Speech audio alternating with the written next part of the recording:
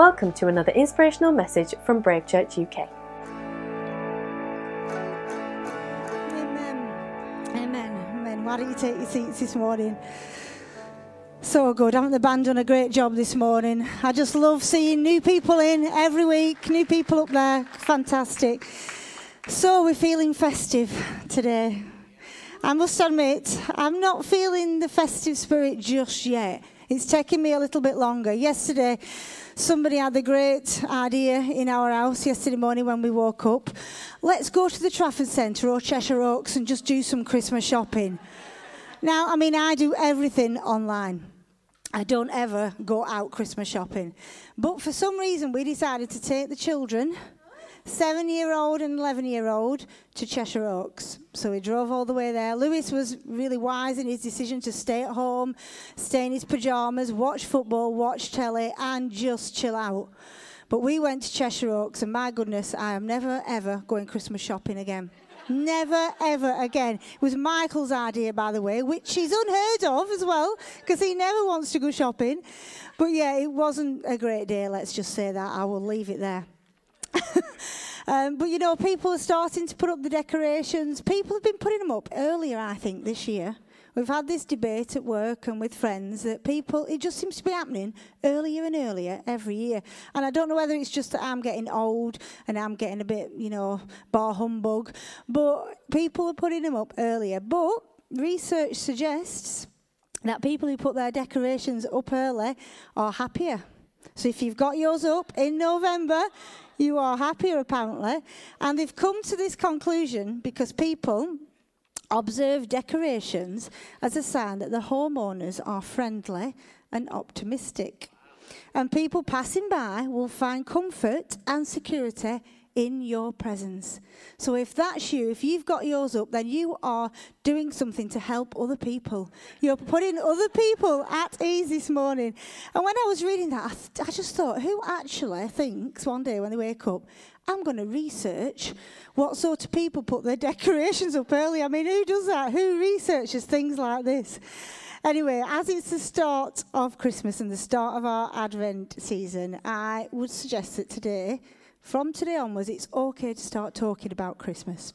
So we're going to enter into our Christmas series, which is called The Magic of Christmas. And over the next few weeks, we're just going to look at some very well-known characters in the Christmas story and hopefully help you to see them in a different light and to take something new away this Christmas. So today we're going to talk about the magic of the Magi, and we're going to be reading from Matthew chapter 2. It's quite a big chunk of scripture if you've got your Bibles or you're on the YouVersion app, and it should be on the screen as well. It's Matthew chapter 2. After Jesus was born in Bethlehem in Judea during the time of King Herod, Magi from the east came to Jerusalem and asked, "Where is the one who has been born, King of the Jews? We saw his star when it rose and have come to worship him." When King Herod heard this, he was disturbed, and all Jerusalem with him. When he had called together all the people's chief priests and teachers of the law, he asked them where the Messiah was to be born. "In Bethlehem in Judea," they replied, "for this is what the prophet has written. But you, Bethlehem, in the land of Judah, are by no means least among the rulers of Judah. For out of you will come a ruler, who will shepherd my people Israel." Then Herod called the Magi secretly and found out from them the exact time the star had appeared. He sent them to Bethlehem and said, "Go and search carefully for the child. As soon as you find him, report to me, so that I too may go and worship him." After they had heard the king, they went on their way, and the star they had seen when it rose went ahead of them, until it stopped over the place where the child was. When they saw the star, they were overjoyed. On coming to the house, they saw the child with his mother Mary, and they bowed down and worshipped him. Then they opened their treasures and presented him with gifts of gold, frankincense, and myrrh. And having been warned in a dream not to go back to Herod, they returned to their country by another route. And you've probably all heard that story so many times, and you probably have a picture a little bit like this one on the screen of the 3 wise men on the camels on their journey to see the king. And the fact is that the image that we have of these three kings, these wise men, is probably very different from the actual reality. There's no mention in Matthew that there was three of them. There were probably quite a few more of them. And we know they didn't appear at the manger scene at the time of birth. It was maybe months, if not years later.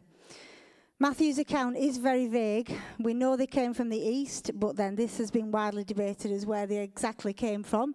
Some say they were from Persia, others say they were from Babylon and direct descendants to King Nebuchadnezzar's advisors that we read about in the book of Daniel. We know that they were astrologers. We know that they studied the stars, and we know that they were led by a star to Jesus. You know, throughout the Bible, we can read different accounts of similar practices like that of the Magi. And we know that the Bible condemns any kind of witchcraft, sorcery, consulting the dead, or reading the stars. Yet they were the ones that found Jesus. They were wise men. They were great men. Yet they recognized God's voice. They were thought they had all the answers, but they found the answer in a baby. What I also found fascinating is that God met them where they were at. They were studying the stars and a star appeared. And I think what an encouragement for us at the start of this message this morning, that wherever you're at, whatever you've come here with, whatever you're searching for, that God is looking to meet you here this morning. And I just pray that as we start this, that we can open up our hearts and we can meet Jesus this morning. I just want to make a few observations from the text this morning and look at how we can apply these truths to our lives this Advent season. My first point is to seek. The Magi searched for the King. It says in verse 2, "Where is the one who you've been born King of the Jews? We saw his star when it rose and have come to worship him." The Magi set out on a long journey to honour a king. It was thought to be around 400 miles, and travelling by camels would have taken around 3 weeks. I don't know about you, but I find long journeys tiresome. Just hard work. We make the journey a few times down to Cornwall, which is about 6 or 7 hours. So it's not nowhere near as long as the journey that they were on. But sometimes those journeys can feel hard work, can't they? When you're on a long journey, you know that wherever you're going, when you get to your destination, it's going to be worth it. But the journey can be hard work. Every time, guarantee, every time we set out on a journey, wherever we're going, Michael will have this conversation every time. He'll say, "This is not about the journey. Never mind all this business about the journey. Get me to my destination." And he says it at the start of every single journey that we're on. Get me to where I want to go. And you know, journeys, especially when you've got 3 kids in the back of the car, can be hard work. But the Magi, they set out on this journey, and they even got on camels some of the time to get there. Now, I don't know whether anybody has ever been on a camel. I have, and it's an experience I never, ever, ever want to repeat again. I don't do well with animals, and I certainly don't do well with camels. And it was somebody's idea in Tunisia a few years ago, family holiday, let's go on a camel ride. I was the one that didn't want to go, and I am not joking. I nearly showed you a picture this morning. Nearly showed you a picture of how terrified I was, but I thought better of it. I thought it might scar you for life. But I was absolutely petrified. I mean, you have this picture of a camel, how they kneel down on the floor so that you can get on. No, there was none of that. I had to have a leg up to get on top of this camel.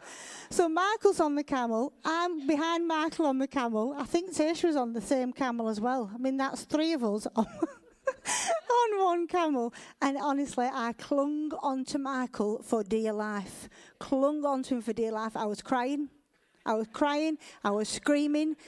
I was worse than the kids, honestly. It really was not a good experience. And to top it all off, we had a dodgy camel. We had the camel that wanted to do its own thing. Why does that always happen? I have previously once been on a horse, and I had the dodgy horse as well that wanted to gallop off and not follow with everybody else going nicely along the journey. No, our camel wanted to do its own thing. And honestly, the moment I got off the camel, I didn't get off very gracefully, let's just put it that way. I think I flung myself off the camel and I was shaking, and I've said, never again. Never again will I go on a camel. So hats off to the wise men. travelled on camels to find Jesus. Anyway, it's quite remarkable that they would trouble themselves not only to worship a king, but an infant king, a baby king who was a Jew. You know, even in those days, Jews were looked down upon. Who really cared about the Jews? You know, some theories suggest that the study of astrology was compatible with Judaism, so they would have been aware of the Old Testament prophecies that there was a king coming, that there was a Messiah that was going to be born into the world to save the world. Others say that they would have been around the Jews in Babylon several hundred years before, so they would have heard the Jews talking about this prophecy.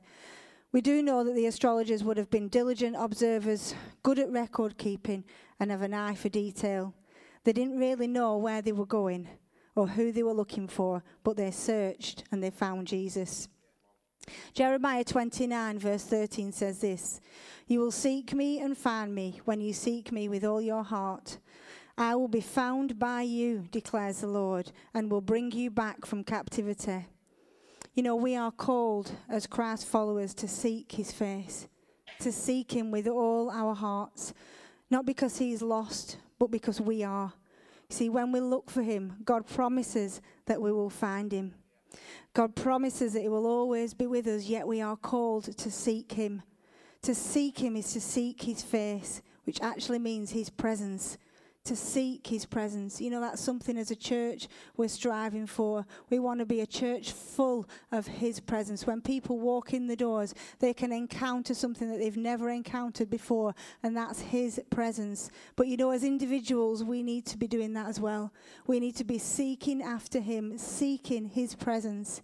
God wants us to seek after him, drawing near to him and building that relationship with him.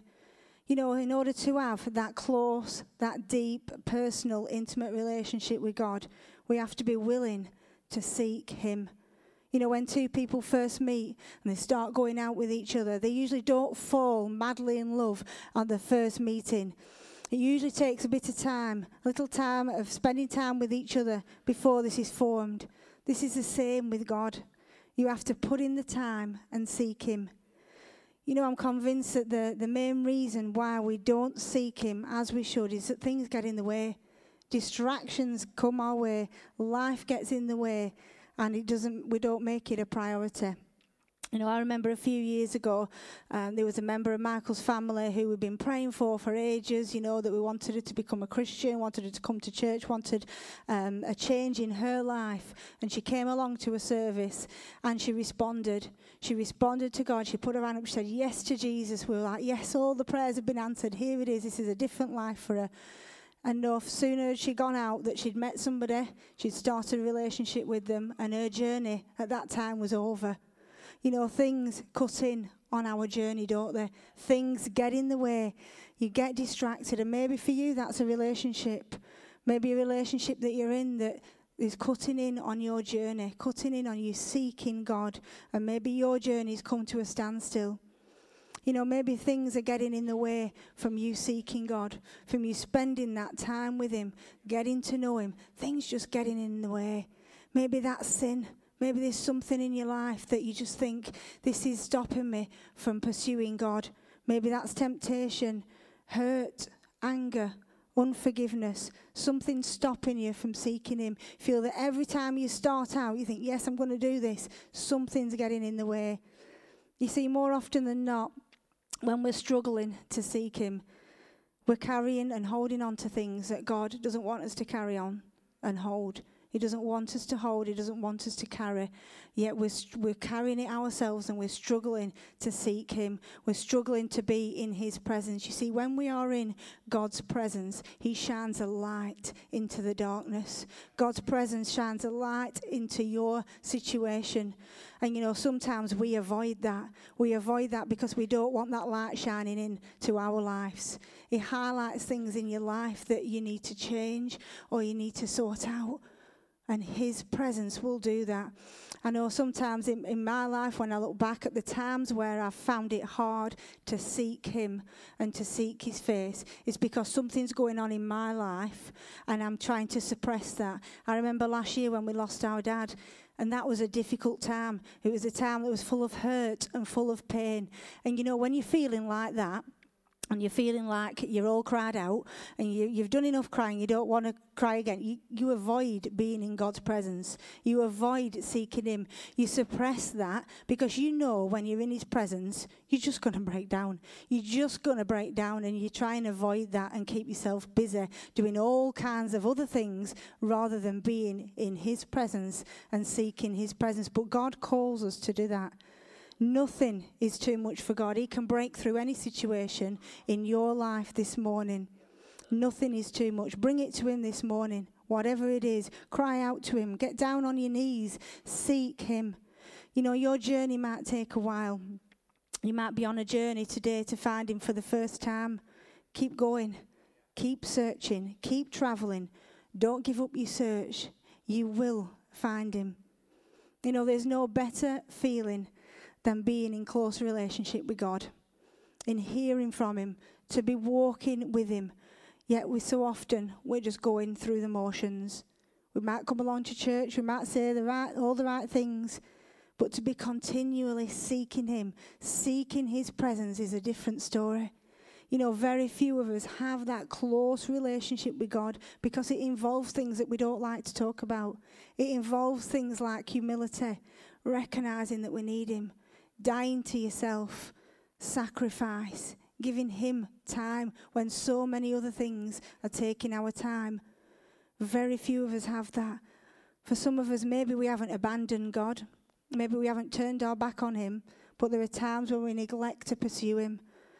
You know, don't let this year end before coming back to him. Putting him first, putting him center in your life and seeking his face. C.S. Lewis says this: look for Christ and you will find him, and with him everything else. The wise men set out on a long and tiring journey. They had to make sacrifices. They had to give up their time, but it was worth it when they found Jesus. They had found him, and with him everything else.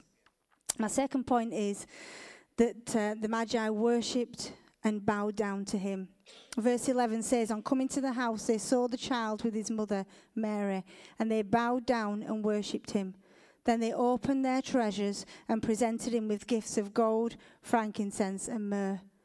You know, I love this picture of these great men in their great robes and their finery, all bowing down to the King of Kings. Philippians 2 says that at the name of Jesus, every knee should bow in heaven and on earth and under the earth, and every tongue acknowledge that Jesus Christ is Lord, to the glory of God the Father.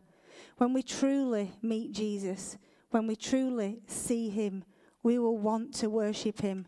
When you encounter his presence, when you realize what he's done for you, you can't help but worship him. It says they bowed down, worshipped, and offered their treasures. They gave him the best. They gave him the very best of what they had.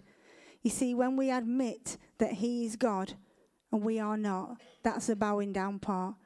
That takes humility. That's saying that we're not in charge, God's in charge. We're recognizing who he is, and all we can do is bow and worship him. You know, some of us are good at playing God, aren't we? We're in charge of our destiny. We'll do whatever we want, and we'll make a mess of it along the way. You see, then we admit that we need him. That's the worship part, and this should be reserved only for God. He's the one that deserves our worship. You know, sometimes we can get used to doing things in our own strength. Even in church, we can rely on our own abilities, and sometimes, without realizing it, we've taken God completely out of the picture. I don't know about you this morning, but I need him. I need him every minute of every day, and without him, I'm nothing. You know, they brought gifts. The best they had, they presented to him. So what does God want from us? What does he require of us this morning? True worship is more than public worship. It's more than an act that we perform on a Sunday. God wants your heart. He wants you, not just a bit of you. He wants all of you. It says in Romans 12, therefore I urge you, brothers and sisters, in view of God's mercy, to offer your bodies as a living sacrifice, holy and pleasing to God. This is your true and proper worship. Do not conform to the pattern of this world, but be transformed by the renewing of your mind. Then you will be able to test and approve what God's will is, his good, pleasing and perfect will. God wants all of us this morning. He wants our hearts, he wants our minds, our thoughts, our attitudes. God wants visible, lived out bodily evidence that our lives are built on him. And that's going to take some work, and we won't always get it right. But our aim should be that in our actions, our thoughts, our deeds, that we're living to please him. You know, I remember when I was late teens, early 20s, and I kind of been brought up in church, and I always knew what was right, but my life didn't always show that. See, I went to church, but then I went out with my friends at the weekend. I got up to things that I should not have got up to. But yeah, I was going into church, and people might not have seen that side of my life. They might have seen me in church and thought, actually, she seems to have it all together, but that wasn't the life I was living. You see, I'd given God a bit of me. I'd given him part of my heart, part of my life, but I hadn't given him all of my life. But you know, the truth is, I knew that. Deep down, I knew that. I knew I was fooling God and fooling others, and God knew as well. And it took an encounter with God for me to make the changes that I needed to make, to give him all my heart, all my life. I realised it was time to stop playing at this thing and get real and give God everything. God wants your heart this morning. Don't be like the hypocrites we read about in Matthew 15, who honour him with their lips, but whose hearts are far from him. Don't give him the dregs this morning. Give him the best. Give him the best of you. You know, the priority you place on who God is will be reflected in where God is on your list of priorities. The Magi acknowledged him as king. They acknowledged their need from him, and they gave him their very best. My third point is that the Magi then followed him. They were changed. They went a different way. Verse 12 says, and having been warned in a dream not to go back to Herod, they returned to their country by another route. You know, I love this verse. Stuck there on the end of the passage and quite often dismissed, but what it meant for the Magi and for us today is amazing. What I love about this is that after they had encountered Jesus, they heard from him. He spoke to them in a dream. Now, did they all have the same dream at exactly the same time? Did one of them have a dream and tell the others? Who knows? But the fact is they heard from God and they recognized his voice. They were now faced with a choice. Did they go back to Herod or did they go another way? You see, Herod, as we know, was out to kill Jesus. He had no intention of actually bowing down and worshipping him. After all, he was king. Why would he need to worship another king? He was very much threatened at the thought of a new king, and he had plans to harm him. But I love this part of the story because it shows that Herod's plans were no match for God's plans. God had other plans. You know, when we see the Magi bowing down and worshipping him, when they acknowledged who he was, they were different. Something had changed. Something had changed in their life. They would never be the same again. We're told that they went another way. They couldn't return the same way they'd come because Jesus had touched them. They had to find another way. You know, if you were here last Sunday, Michael shared a bit of his testimony at the youth service on Sunday evening, and he shared a little bit about how he met Jesus. You know, and if you know anything about Michael, he had quite a rough upbringing, and he found himself homeless. He found himself stealing for food, but he met Jesus in Dartford town centre, and after he met Jesus, he went and did exactly the same thing that he was doing before. He went and he stole a chocolate bar. He went and he stole a chocolate bar because that's what he did. He had no money for food, and he went to do that. But you know, when he'd gone to do that, he knew straight away that was wrong. Something had convicted him. You see, he'd met with Jesus and his life couldn't carry on exactly the same route. He had to choose another way. And it's the same here with these kings. They'd met Jesus, they'd encountered him, and they had to go another way. When we hear God's voice, we cannot carry on doing the same things we've been doing. Something has to change. They didn't use the expected route. They picked an alternative route to bypass Herod. It's interesting here that the Greek word for another way is hodos. In the New Testament, hodos is also used as a metaphor for human behaviour, and it's the same word Jesus speaks of in Matthew 7 when he's talking about the narrow way. It says in Matthew 7 verse 13, "Enter through the narrow gate, for wide is the gate and broad is the road that leads to destruction, and many enter through it. But small is the gate and narrow the road that leads to life, and only a few find it." You see, when we meet Jesus, our lives are changed. We have a choice. Do we carry on our own way, or do we choose the narrow way? It says only a few will find the narrow road. Why? Why is that? Because it means we have to leave behind things that are going to hinder us. We have to leave behind things that would stop us walking with God. Our own reasoning, our own will, our own wants, relationships that are unhealthy. There's no room for these on the narrow way. There are only a few of us that will find and choose this path because it causes pain and it causes sacrifice. If that's not sounding appealing to you today, it says that this road will lead to life. There is great freedom on the narrow way.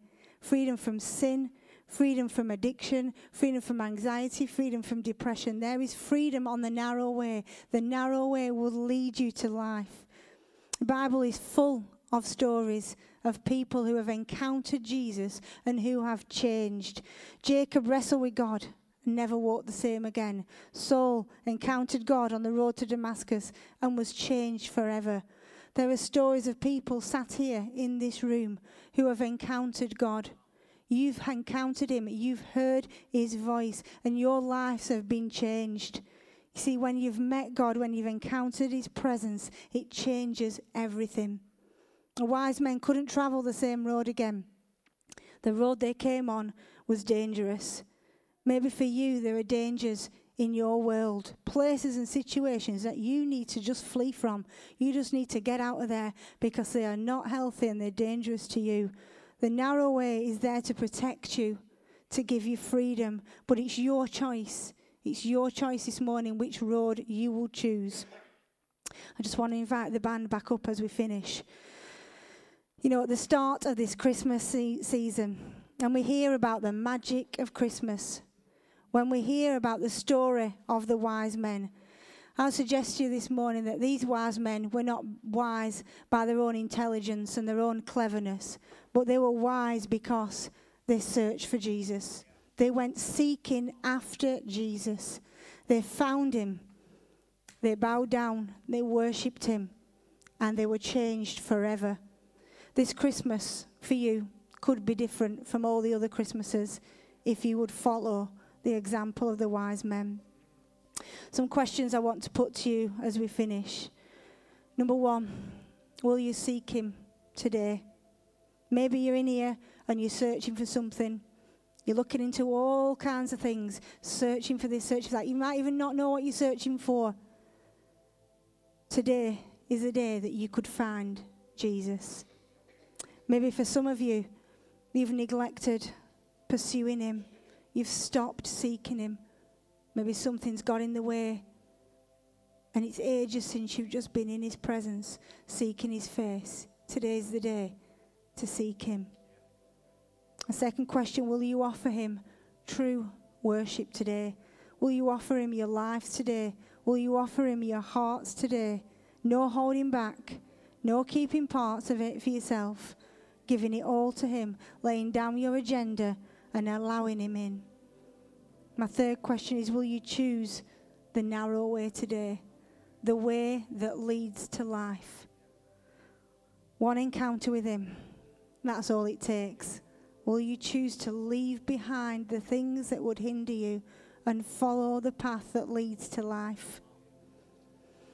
as I was thinking about this and thinking about these questions and what it means for us as we follow him this Advent season, as we seek him, as we worship him, as we follow him, that doesn't just affect our lives. It's not, okay, I've found Jesus, I'm on the journey, I'm okay. This is about others as well. This is about everybody else. The wise men, I suggest that changed their lives forever and changed history forever because they didn't go back the same way. What decisions you make right now in life will affect the future, will affect your children, will affect people around you.